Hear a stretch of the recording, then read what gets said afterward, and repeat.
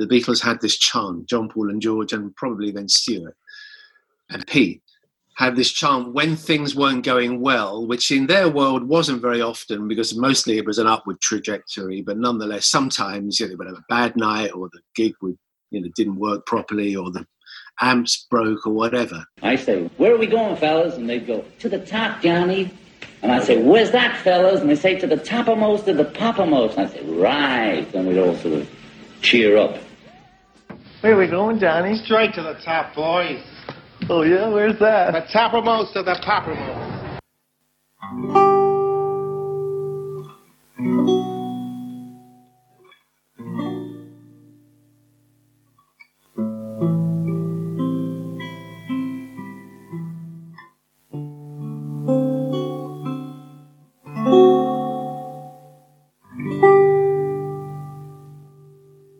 Hello, welcome to Toppermost of the Poppermost. We are now up to May of 1963. I'm Ed Chen. I'm Kit O'Toole. And I'm Martin Quibell. So, in this month, on the British chart, we see, yet again, more rise of Brian Epstein and George Martin. One of the things we haven't spoken of yet, George Martin would have 37 of the 52 weeks at the top of the charts in 1963. Wow. I mean, yeah, he's really, becoming, to say a rising figure is putting it mildly. You're really starting to see his influence in pop music. And the other thing we get is we get John and Paul as songwriters giving songs to others. Starting to show their skills as hit makers. Billy J put out his first single, and that was Lennon-McCartney songs on both sides of the record.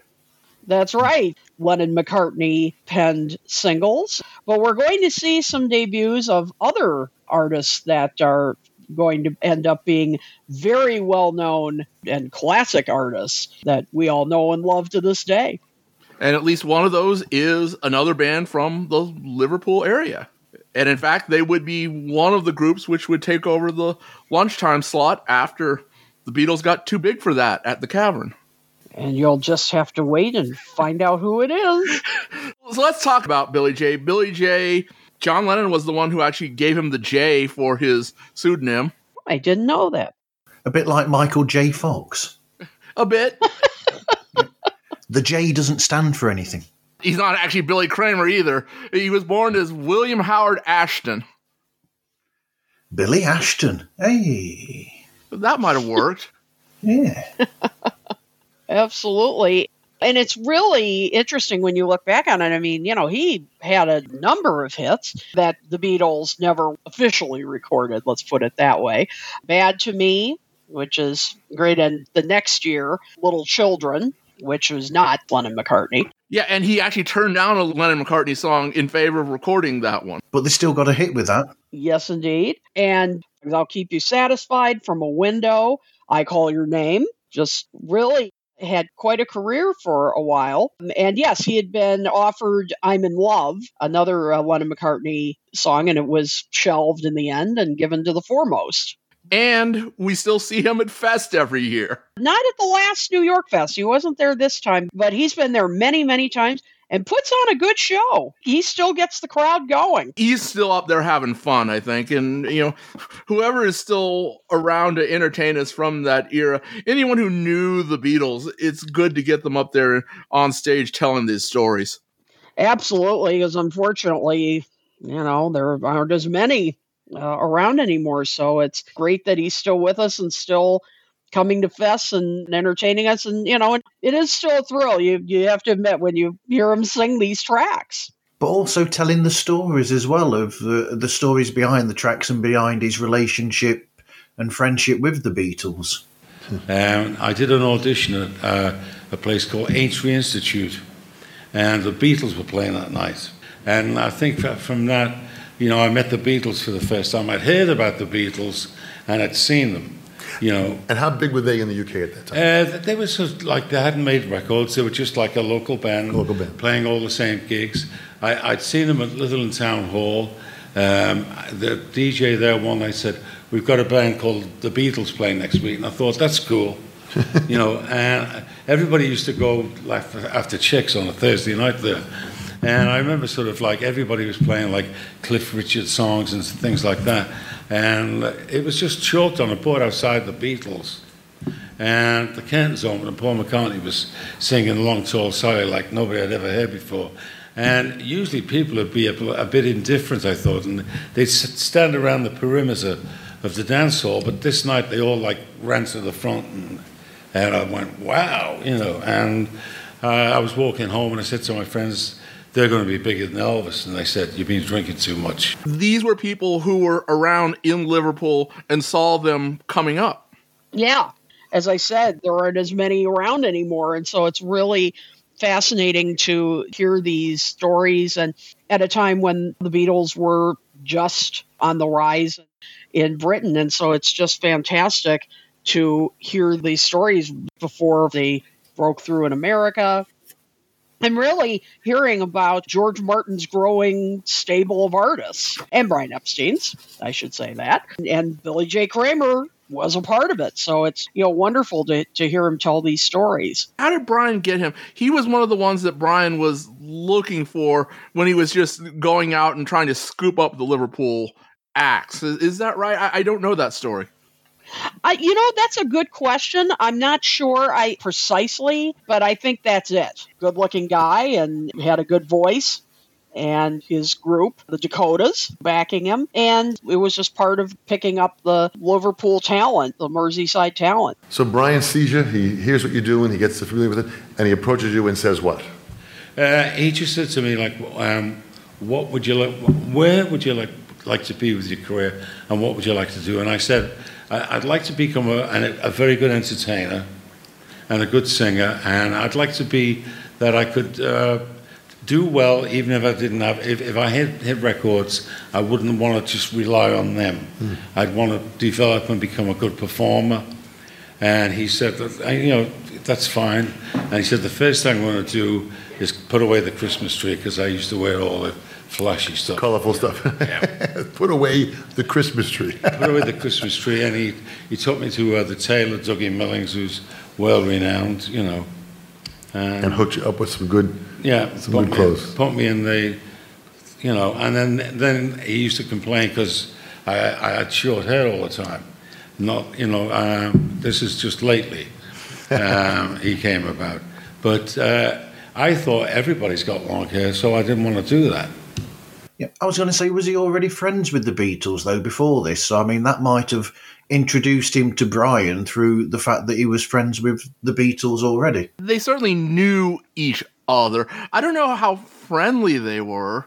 I don't think that Billy was in the crowd that sort of went to Hamburg and, he was around on the Liverpool scene as a performer, but he didn't go through the same sort of indoctrination that the Beatles and Jerry and some of the more successful, not that Billy wasn't successful, but he was a perhaps slightly less charismatic personality. I don't mean to put him down or anything, but he definitely was not exactly a super dynamic performer. Although, as I said, when you see him perform at the fest today, I mean, he really can transfix the crowd. I mean, the crowd loves him and knows how to perform. To this day. There goes Kid apologizing to those Billy J. Kramer fans out there. Just wait, I've got an apology for fans later. Uh-oh. So, I mean, the thing about Billy J is he was not really able to adapt to the times. And once that era was over with, really once the initial wave of the British invasion kind of peaked and people at least somewhat went on to other things, and the Beatles and others started to grow out of the Mersey beat phase, shall we call it, Billy kind of had some trouble keeping up with the rest of them. Yeah, I think that's a good point. He had a terrific voice. For the songs he did that were more on the pop side, he sounded great. But as the sound changed, and as we're doing this show, as we're tracking the charts, I mean, you just see how sounds change over time, but maybe turning away from pop over time. We're not there yet. It's still pretty poppy. Particularly on the American charts. Yes, for sure. Yes, we'll be getting to that. But, as it started moving away from pop and a little more into a maybe not harder rock. I mean, it's not hard, but Hard Day's Night, for example, is moving away from what you would call the traditional poppy sound. The difference between, even like From Me to You to Hard Day's Night, you can tell. You can see the growth in the Beatles, and you can see a comparable growth in a lot of these other bands. Right, exactly. And so Billy J's voice just didn't really fit that mold. But for that time, though, he had quite a run of singles. He had a lot of things going for him. You have Brian Epstein, you have George Martin, you have Lennon-McCartney's songs. So it was going to work for a while at least. And it fit the time. Absolutely. All right, that's Billy J. I would kind of put him at one of the lesser artists of the NEMS stable, of the Brian stable, but he was good for what he did. In a way, it shows one of the great talents of John and Paul as songwriters, not only in writing songs for themselves, but when they were writing songs for other people, say Scylla or anybody else, over the years, they were able to fashion those songs to perfectly fit those actual singers. And the songs that they were writing that they were giving to Billy, they were perfect for Billy. So they had this ability to know what was right for the person that they were offering the songs to. You look at Do You Want to Know a Secret? George did it in a slightly rockier mode, and Billy J just turns up the sweetness, turns up the pop in that vocal. Absolutely. And the arrangement, too, when you hear Billy J's version. I mean, the arrangement's different, but the way George sings I'm in Love with You, there's a little hoarseness there. He lets that little raspiness get in there. So, yeah, there's a little bit of that, rockier kind of feel to it. And as you said, Billy J plays it more of a straight pop croony sort of way. So you're right, Martin, that the Beatles really knew how to write songs that could be tailored to whatever the artist's strengths were. But they were also in the studio a lot of the time when the artists were recording it as well. So there's recordings of John and Paul in sessions with Billy talking to him, and they're almost like uncredited producers or arrangers there in the session. Well, I mean, you could see them soaking up those skills where by the 70s or even by the late 60s, they were able to produce themselves. Yeah.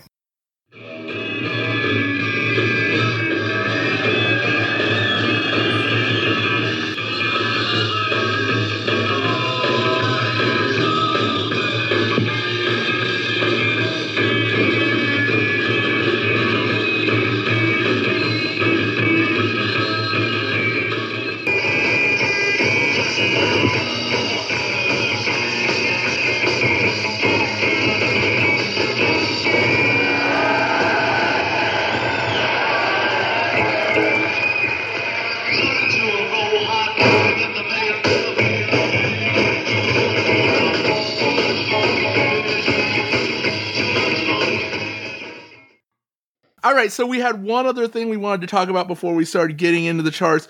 There has been an amazing discovery. If you listen to any of our other shows, we've talked a little bit about it. From April of 1963, so a little more than 60 years ago, there is a recording of the Beatles at the Stowe School. This is pre-Beatlemania. Yeah. Very exciting find. And the recording is pretty astounding because this is a performance that they did at a prestigious all-boys school in Buckingham. And this is one of the rare live performances you can hear where there's no screaming during the set. These were boys that sat very politely during the performance and just clapped in between.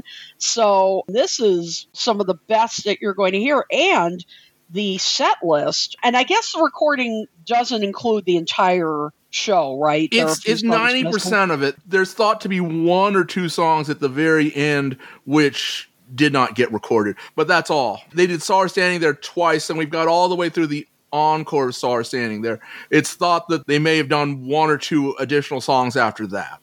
Okay, so the vast majority. And when you see the set list, it's fascinating because you get the hits, Love Me Do, Please Please Me, but then you get some of their songs that they were still doing, that were from the Cavern, from their Hamburg days. It's just incredible set list that obviously by the next year, when they would be hitting the States and all, I mean, a lot of those songs would be gone from the set list. Well, even by the end of the year, by November, December, once they got past the Roy Orbison tour, then they just kind of had to condense their set and play only their own stuff. Yeah, because so much of this is covers that they're playing on this. So to have this is just a remarkable find.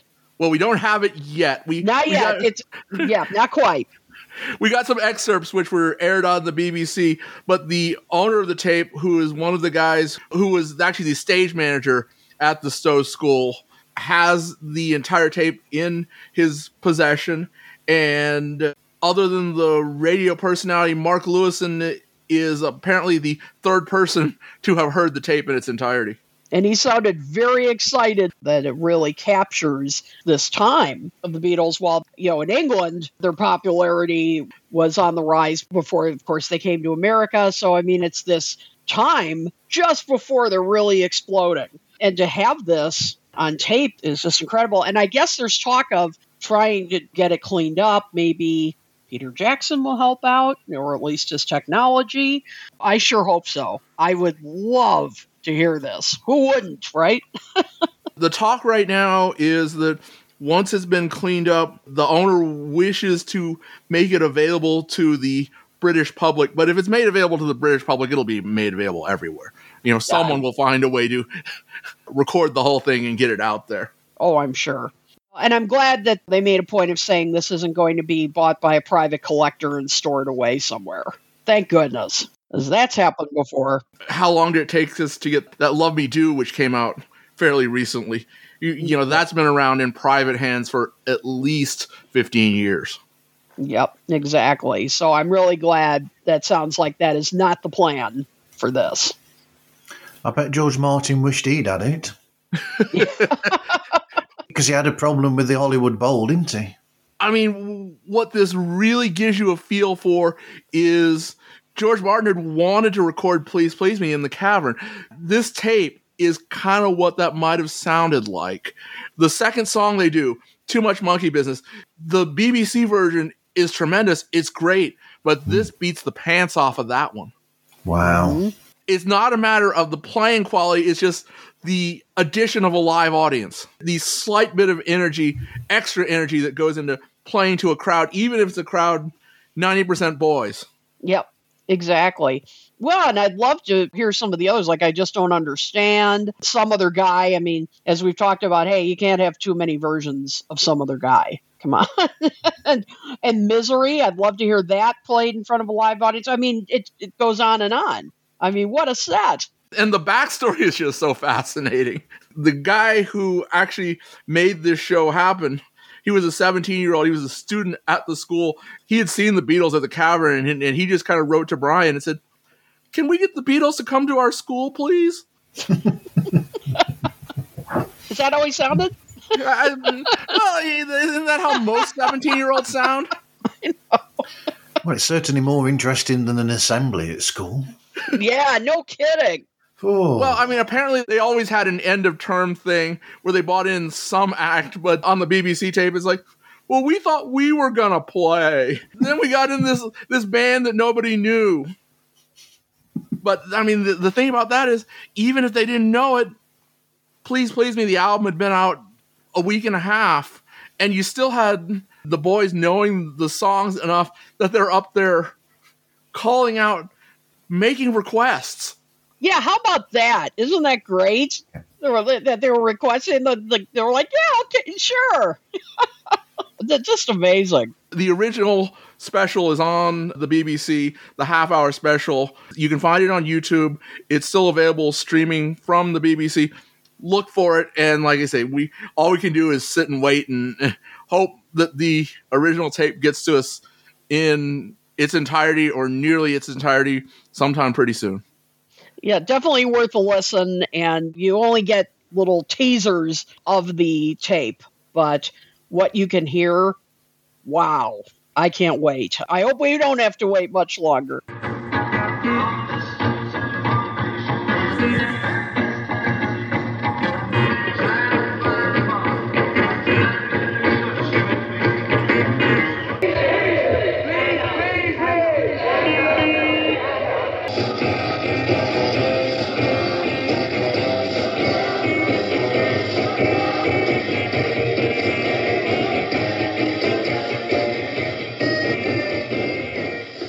Let's see. We don't have an advertiser, so we're gonna talk about a couple things. First off, Kit, you met up with some folks at the fest.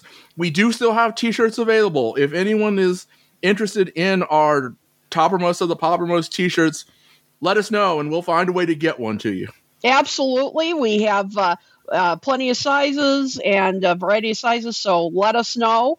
They're really they're great looking. Yes, had a great time at the fest. Met a lot of people. Patty Boyd was definitely one of the big attractions at the fest. The lines to see her were so long that they actually were handing out tickets, and you would have to give your number, and they would text you when it was your turn, and you'd have to come back. I mean, it was crazy.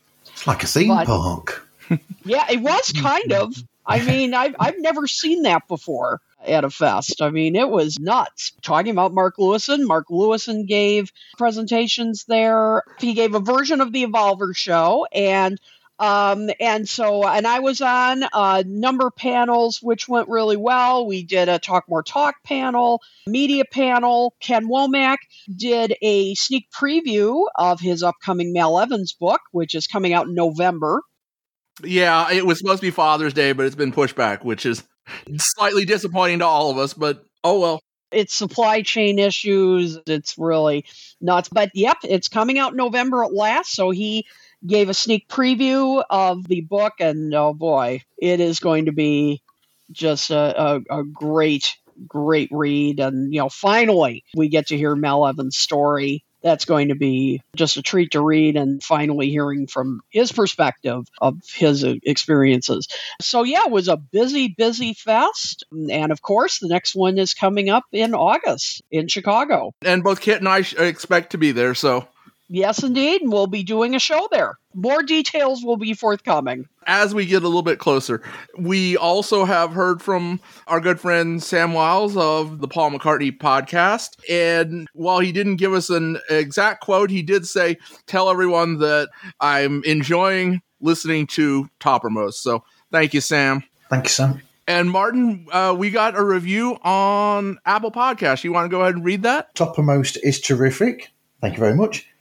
This is a fun and factual podcast concerning the music which charted during the early 1960s that influenced, spawned, and included the legendary Beatles.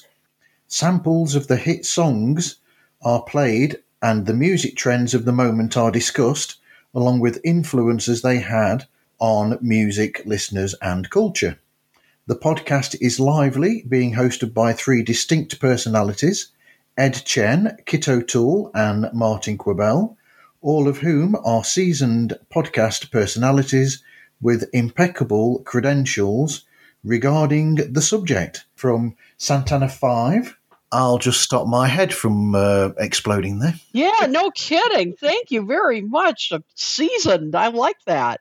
And you gave us the 5-star review. If you're out there, please do the same, because that does help us in the algorithm so people can find our show. And thank you very much. We really enjoy doing this show. We enjoy learning. We learn as much doing this show as you do from us. I've thoroughly been enjoying going through month by month and learning about these trends, learning about these artists. I mean, some we know about, but we'll have some surprises in this episode. We learn about new artists to us. Thank you so much. We're so glad that you're enjoying this adventure with us. And you say early 1960s, all too soon we'll be into the mid-60s and the late 60s. Time keeps on slipping. Oh, I see what you did there. Well done. All right, on to the British charts. We start with the first week in May 2nd, 1963. As mentioned, George Martin produced groups have the top 2 spots. At number 1, There's For Me to You. Little known song. And then at number 2 is still How Do You Do It? Mm-hmm. How do they do it?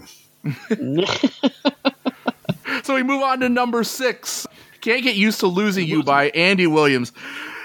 Oh my, it's a good song. The version is, dare I say it, not. I'll find some crowded avenue though it will be empty without you. Can't get used to losing you, no matter what I try to do. Gonna live my whole life through loving you. Take it away, Martin. I like the song. There's a really good cover version of this by the English Beat.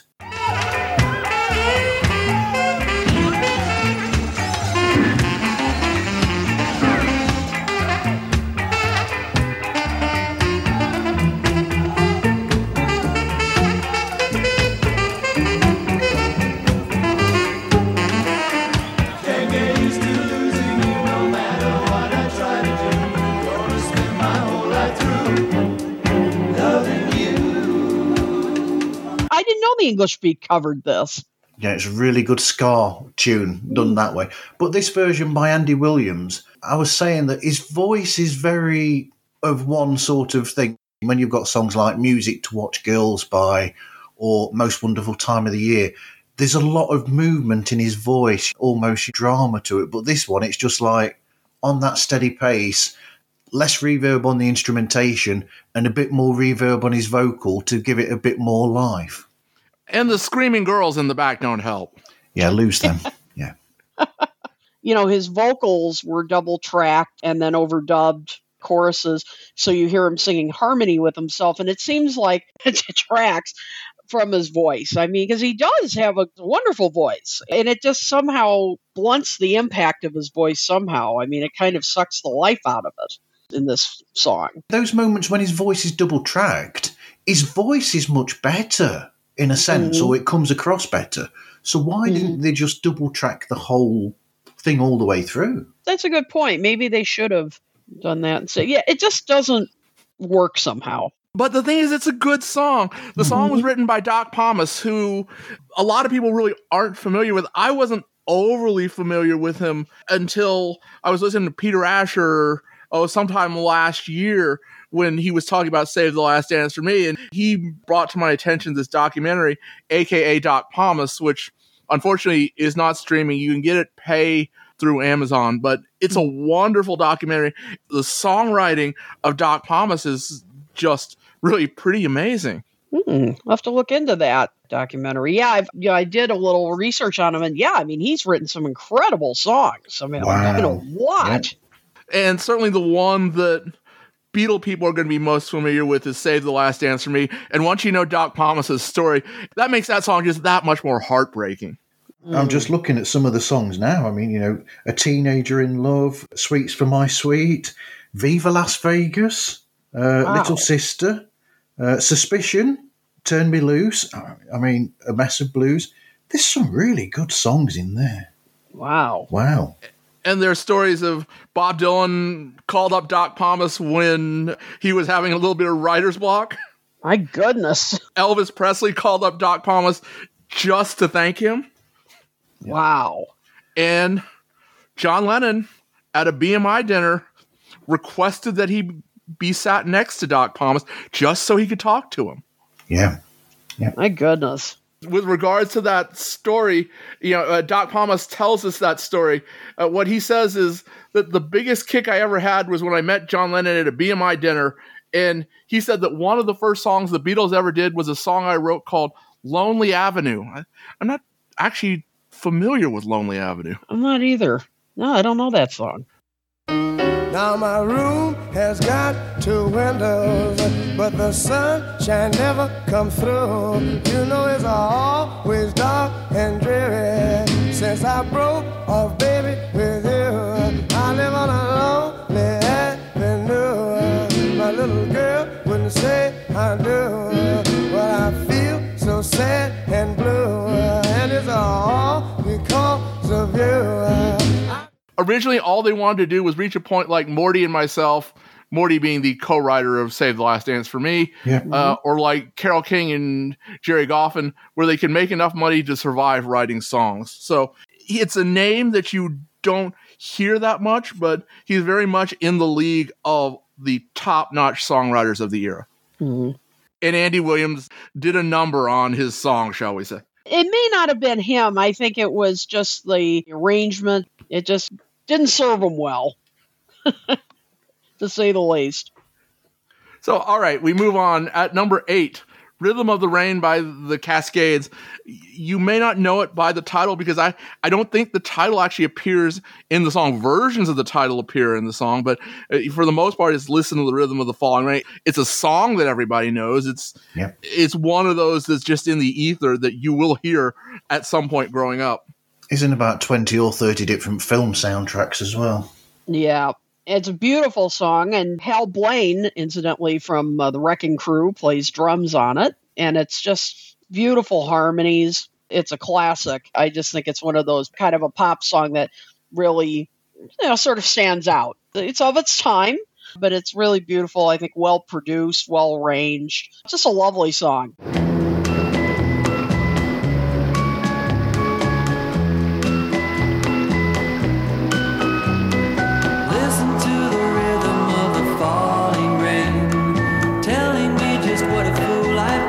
And Beatle people should be on the lookout for Dan Fogelberg's cover of it from the 70s, where he manages to weave a little bit of rain into it. Whoa, listen to the rhythm of the falling rain. Dan and me just wonderful live band. Oh, I wish that it would go and let me cry in vain, and let me be alone.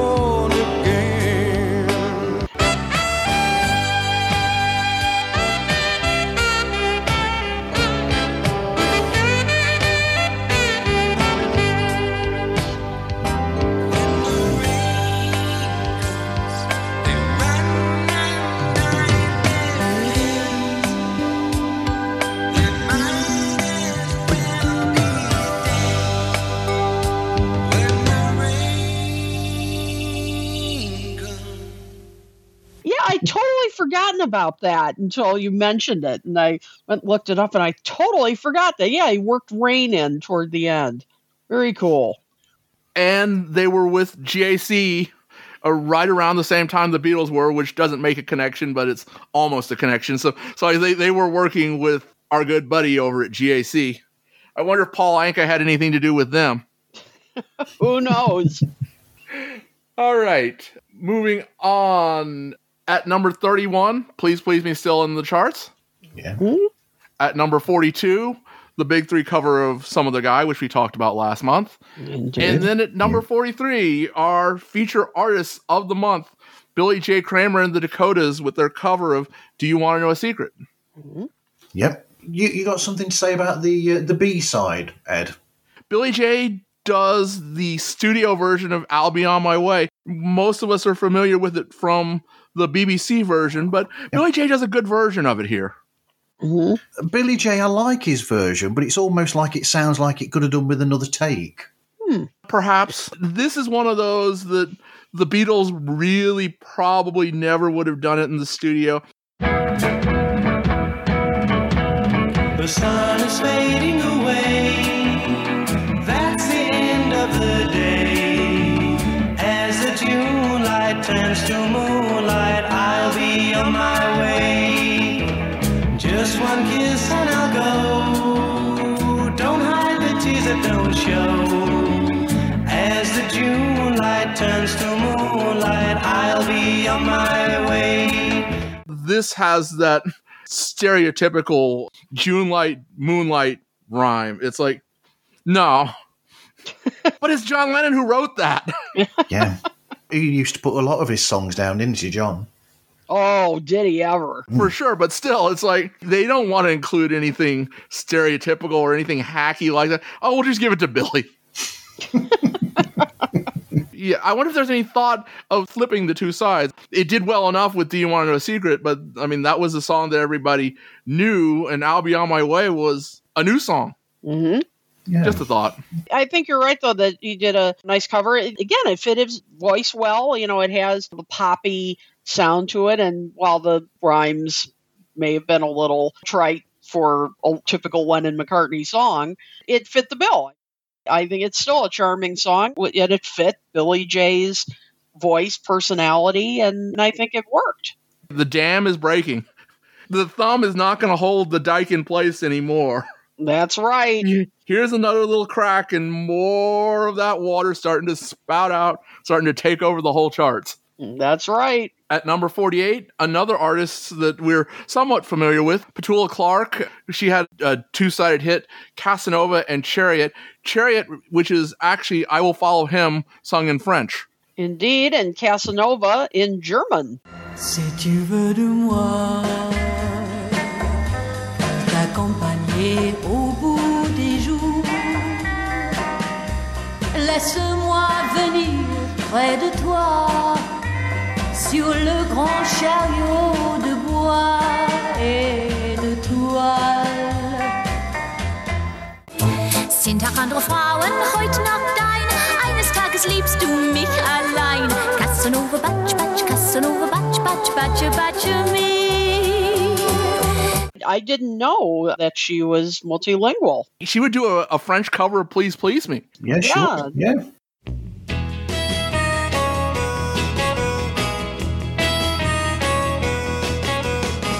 C'est pas la peine, c'est pas la peine de me répéter que tu m'aimes. Tu perds ton temps, tu perds ton temps, tu perds ton temps, tu perds ton temps. Oh oui, oui, oui, oui, tu perds ton temps. I didn't know that she did that. It kind of relates to a John Lennon story. She performed a bilingual show in Montreal in 1969 when Downtown became such a big hit and she was asked to go to Montreal.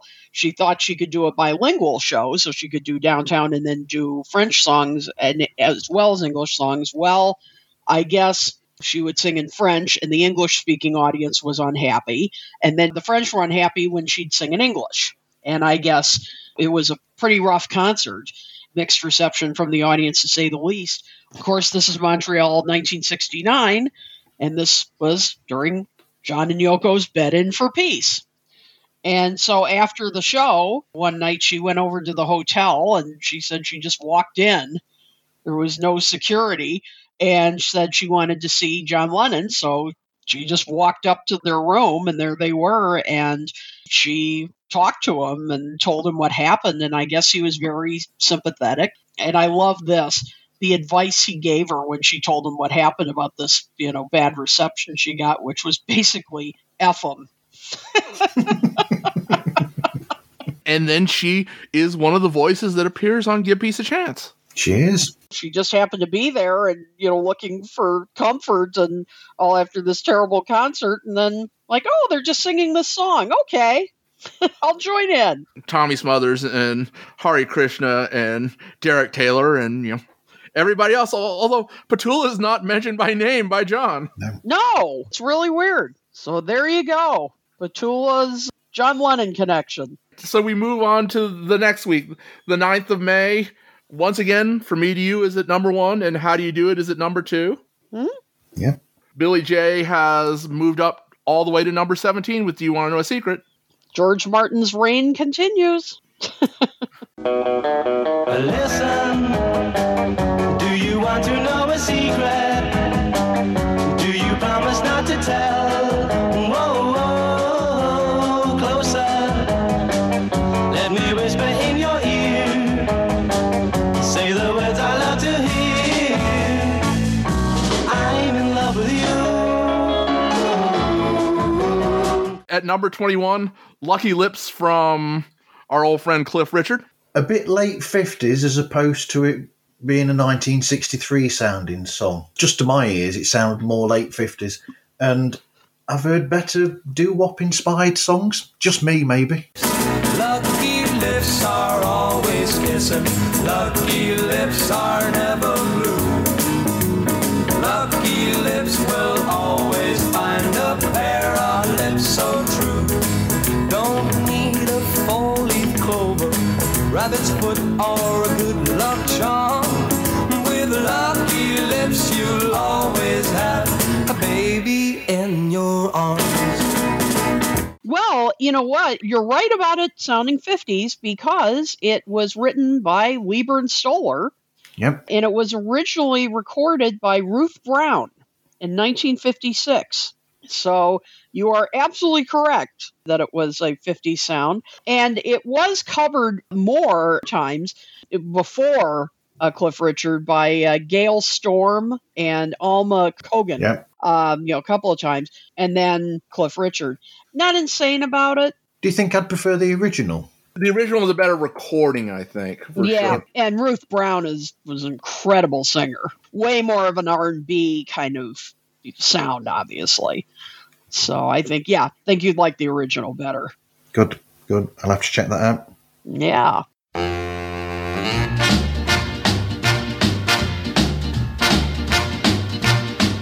When I was just a little girl with long and silky curls, my mama told me, honey, you've got more than other girls. Now you may not be good looking, but you soon wear diamond clips, and you'll never have to worry, 'cause you've got lucky lips. Okay, at number 37 is If You Gotta Make a Fool of Somebody by Freddie and the Dreamers. Their version is a little bit more pop. The original was done by James Ray and was one of the records in John Lennon's jukebox.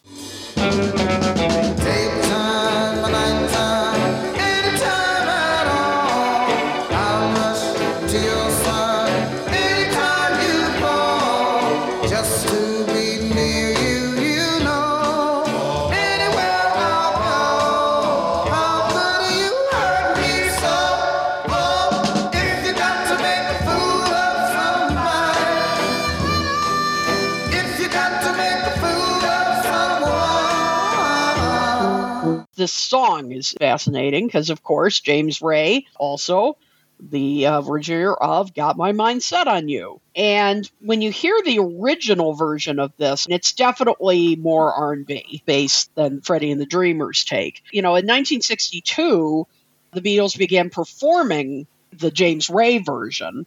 And they basically did it because George had a copy of this record, If You Gotta Make a Fool of Somebody, and they just thought they would do a version of it because they said it was so wacky. Like, it was just this wacky R&B kind of waltz. And so they just thought that was new.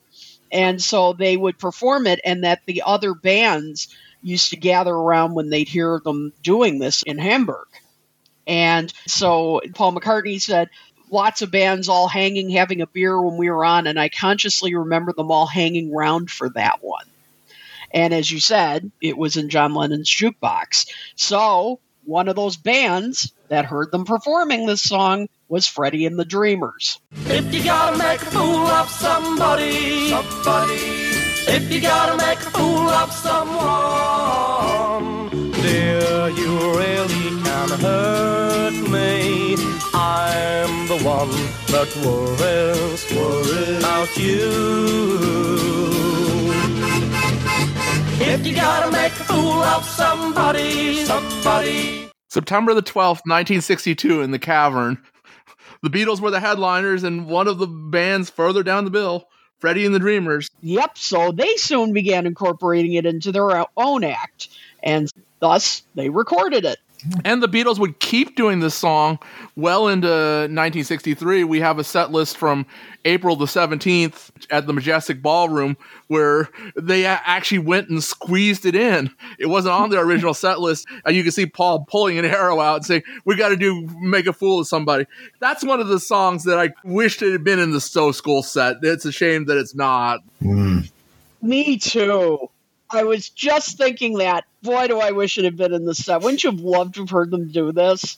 Did Freddie and the Dreamers do it because they'd heard the Beatles doing it? That's certainly a partial reason. It's not a cover that was that popular amongst the bands at the time, but as Elvis Costello recently said, those Liverpool bands, they all had the same record collections. Yeah, it's true. Probably stolen from one another. At number 41 is Please Please Me. At number 48, She's New to You by Susan Mon, who we have spoken of before. She's new to you. Whatever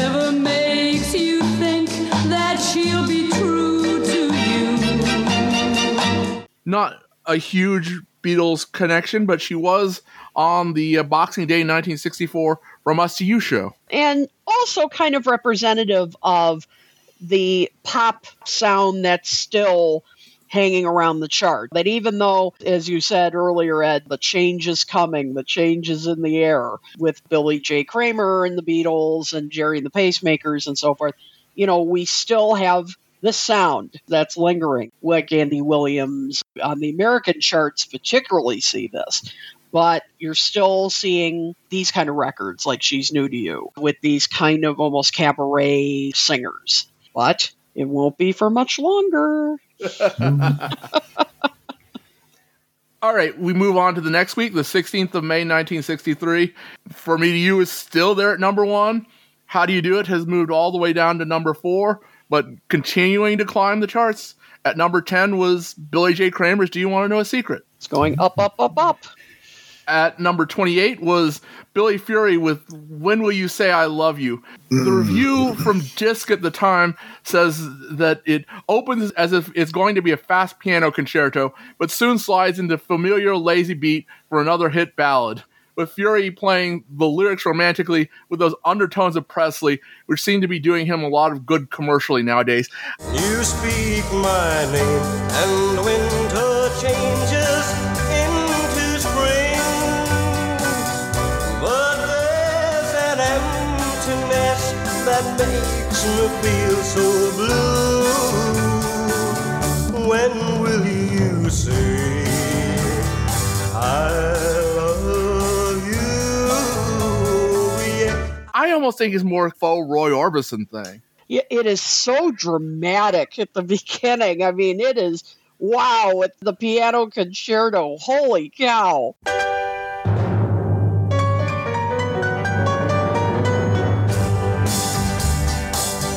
You smile at me. I mean, it just hits you at the beginning. It just like wow, it is so dramatic. And then, yeah, it does kind of then go into kind of a typical Billy Fury sort of sound. But like I said, I think it's a little bit more almost like he's trying to do the operatic Roy Orbison thing than the Elvis bluesy voice thing. Yeah. This is the one I was hinting at earlier.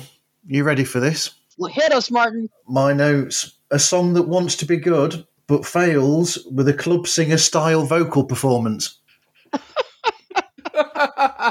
Okay, so you're apologizing to the Billy Fury fans this week. So I'm sorry for offending Billy Fury fans. No, I'm with you on this. I put in my notes, overproduced, overarranged. Faux Phil Spector. Mm-hmm.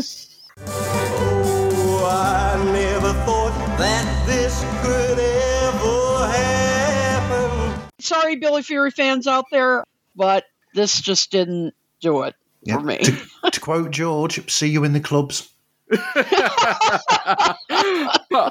All right. At number 42 is Please Please Me. At number 43, Take These Chains From My Heart by Ray Charles, which we spoke of last month. And at number 45, Harvest of Love by Benny Hill. Oh, do I have things to say about this? Here we go. Well, I don't think there's that much of a Beatles connection, but we have to mention it. Before he started writing Beatles books, Mark Lewison wrote Funny, Peculiar, The True Story of Benny Hill. Yes, indeed. And as I've talked about before, this is a throwback to music hall. I mean, Benny Hill is right from the British music hall tradition. And as the horse and I plough the field nearby, your memory I can't erase. For while I walk at the rear of the horse, my dear, I seem to see your face. I'm gonna sow the seed of deep devotion, fertilizing with emotion, water it with warm desire, and then I'll reap the harvest of love. Interestingly, though, Harvest of Love has a bit of a rock background, and he's backed by a vocal group on this called the Kestrels. Martin, you may know about this, but we Americans, we don't know anything about this. They were one of the busiest vocal groups in England during the late 50s and early 60s, and they sang back up behind Joe Brown, Billy Fury, and many others. The lyrics, as I said, classic, not only Benny Hill, but music hall. Double entendre about a farmhand falling in love or lust with a young lady. I mean, come on. Poetry like this. And as the horse and I plow the field nearby, your memory I can't erase. For while I walk at the rear of the horse, my dear, I seem to see your face. Oh, dear. It is. It's music hall. That's all it is. Yeah, I'm choking here. I'm just going to say that's a classic Benny Hill style double entendre. Yeah, sure is. Yeah. And now for something completely different. At number 47, Another Saturday Night by Sam Cooke, easily one of the most classic songs of the era. Another Saturday night that I ain't got nobody. I got some money 'cause I just got paid. Now how I wish I had someone to talk to. I'm in an awful way. Dig this. I got in town a month ago. I seen a lot of girls since then. If I could meet them, I could get them. But as yet I haven't met them. That's why I'm in the shape I'm in. What can you say? This is one of many soul classics we're going to see in this episode. And actually, this was written by Sam Cooke when he was touring in England, and he was staying at a hotel where no female guests were allowed. So that's why he was writing about it, another Saturday night, and he just got paid, and so, but nobody to spend it on. So, I mean, it's exactly what he was writing about. But master vocalist, almost a standard now. At number 49, Some Other Guy by the Big Three is getting ready to fall off the charts, and the Big Three are about to be not heard from again. the least successful of Brian Epstein's stable. The Big Nothing, Sue. Apologies to Big Three fans out there. Yeah. Sorry for offending them. As I pointed out to Kit, Elvis Costello prefers this one to the Beatles version. He thinks it should be done in a slower, more soulful presentation. We all disagree. Yeah, yes. I love Elvis, but no. I disagree with him on this one. Okay, moving on to the 23rd of May, 1963. For Me to You, still holding on at number 1, but we had a little flip here. At number 3, Do You Want to Know a Secret by Billy J? And at number 8, How Do You Do It? Has fallen down just a little bit. Mm-hmm. Yeah. At number 49, Foolish Little Girl from the Shirelles, which we talked about a couple months back. Not one of their best, but it's interesting. Yeah, not one of their best, but classic girl group sound. And then at number 50, a song we kind of need to talk about a little bit, Forget Him by Bobby Rydell. Forget him if he doesn't love you. Forget him if he doesn't care. Don't let him tell you that he wants you, 'cause he can't give you love which isn't there. It's okay. I don't like it all that much, but Paul McCartney says that the lyrics were part of what influenced them to write She Loves You in that style, to pick up that third person style. This absolutely fascinates me that this inspired him. That apparently in a 2000 interview, Paul said the initial idea for She Loves You came from this, that he, noticed this song at the time. It was written together, and I don't know how. I remember it was Paul's idea where instead of singing about I love you, that we'd have a third party passing a message on to somebody else. I think this idea, it was very, very much a pop idea of she, reported, what do you call it, reported conversation. Oh, little girl, he's never dreaming of you. He'll break your heart, you wait and see. I guess it just shows you how, the Beatles paid very close attention to the charts, the trends, and that's fascinating. So, I mean, you take just one verse out of this, and you can kind of see what Paul is saying. He'll break your heart, you wait and see, so don't you cry now, just tell him goodbye now, forget him, and please come home to me. You can see how they kind of took that and said, well, we can do better than that, but we like what he's trying to do. You got one guy talking to another guy about his relationship. Yeah. Because up until then, I'm guessing that most love songs, well, most that I've heard, were I love you or you love me. There wasn't that, oh, this person loves that person or this person's doing that to this person. Right. You were just talking directly to the woman or the man or whatever. Yeah. And we won't bring it up here, but Bobby Rydell also has a story of he was to take the Beatles' place on the Helen Shapiro tour, and there's a story of them actually running into each other on the road while the two acts were out doing their separate theater tours. Right. Interesting. So we move on to the last week in May of 1963. May the 30th, again at number 1, is For Me to You. So the whole month was For Me to You. Jeez. Wow. Now all the way up at number 2 is Billy J. Kramer's Do You Want to Know a Secret?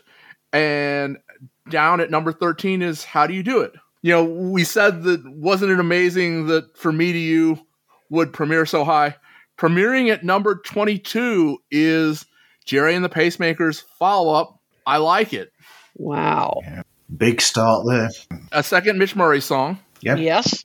I have to admit it's not one of my favorite Jerry the Pacemaker songs, but it is classic pop. It's catchy. It's just not one of my all-time favorites.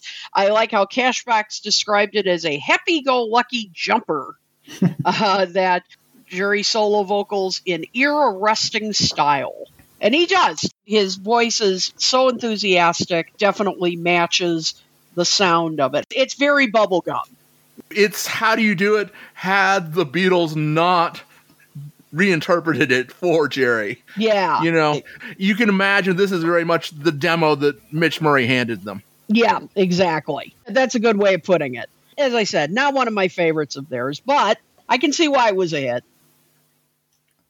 So moving on up to number 29 is the Bobby Rydell song Forget Him. And at number 39, a new act that, well, we're going to hear more about. This is the act that I spoke of at the beginning. They were to be one of the bands to take the Beatles' place in the lunchtime sessions at the Cavern. The Hollies with a cover of the Coasters song, Just Like Me. And it's really cool to compare this version with the original by the Coasters, because obviously the Coasters was a bit more, a little bit more R&B.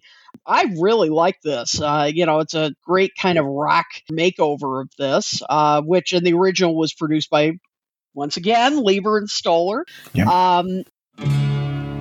Mary had a little lamb. His fleece was white as snow. And everywhere that Mary went, the lamb was sure to go. Now ain't that just like me? Well, cracking up over you. You know that I love you, love you. Won't you come and love me too? Humpty Dumpty sat on the wall. Humpty Dumpty had a great fall. All the king horses and all the king men couldn't put him back again. Now ain't that just like me? What you say? Cracking up over you. You know that I love you. One of the things I really like about the Hollies is that no two songs the Hollies did sound alike. Over the years, you'll hear a song and find out, that's the Hollies? Like, look through any window. Exactly. None of their songs sound alike. It's just amazing. And so here's another example of that. I'm really a fan of theirs because they are so diverse. And so it's really very exciting to, hear this is their grand debut. Although, my comment here is, if you haven't heard the song, it starts out with a couple verses of Mary Had a Little Lamb. Now, who would take that song and make a pop song out of it? That's just not something anybody would ever do. Who would ever do that? The early days of the Hollies, though, one of the things is that you had a really good partnership there with, in that time, Alan Clark and Graham Nash. They used to really be good at getting these songs, whether they wrote them themselves in the way of those two or if there were cover versions. They had this ability, those two, to be able to shape the song to fit the group and to work it into their own style. Good point. Yep. And as Graham Nash reminds us, he first met George Harrison when George was about 17, and that they have stayed friends on and off, although there's a famous story about the Hollies and George getting into a little tiff during the Rubber Soul era. Uh-oh. Well, we won't go into it, but it's out there, and we'll get to it as we move along in the years. Mm-hmm. You can look it up now if you want some spoilers.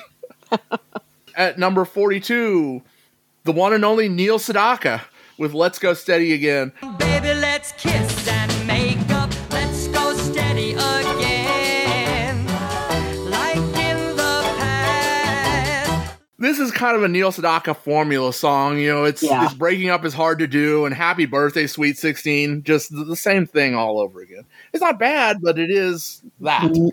Yeah, funny you mentioned Happy Birthday, Sweet 16, because that's what I put in my notes. Sounds a bit like Happy Birthday, Sweet 16. But nowhere near that level. Yeah, doesn't reach that level. That is absolutely true. But it's Neil Sedaka. I mean, that's his sound. I'll never want to offend any of his fans. I think they'll come for us. Yeah. All right. At number 50 is Duane Eddy with Lonely Boy, Lonely Guitar. It's Duane Eddy. It's got that twangy sound in it. Is just perfect if that's what you're looking for. Yeah, and I like that this is like more of a ballad. I like the female singers, you know, singing this about the lonely boy, keep playing on your lonely guitar. And then hearing that distinctive playing, he was so ahead of his time. What an artist he was. And I mean, you can absolutely hear, you know, how he influenced George Harrison and other guitarists. I don't know how much of Hank Marvin you know, Kit, of the work that he did as a solo instrumentalist guitarist. Oh, sure. But I can see why Hank said that he was a fan of Duane from the beginning, because with Hank's solo material later, you'd almost hear where he's inspired by or influenced by Duane. Mm-hmm. Absolutely.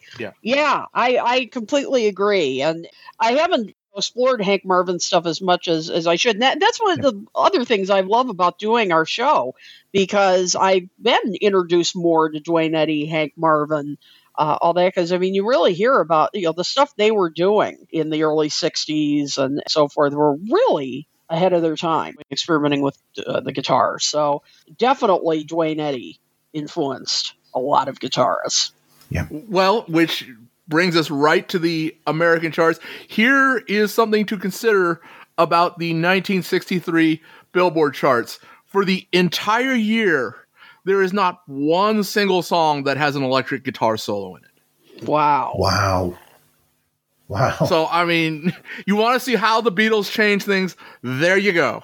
Yeah, I mean, we're definitely going to see it is still dominated by pop on the charts and by traditional kind of pop artists like Tony Bennett, Steve Lawrence, many other artists like that. The old school pop has actually aged better than the bubblegum pop of the era. Absolutely. I agree. Yeah, I'm not saying that, and I'm glad you said that, because I'm not saying that in a negative way. But we're going to see some other interesting entries on the charts, however. All right, so once again, we have gone over despite the fact that we didn't think we would. This is that we will be back very soon with part 2, the American charts from May of 1963. Take care. See you next time.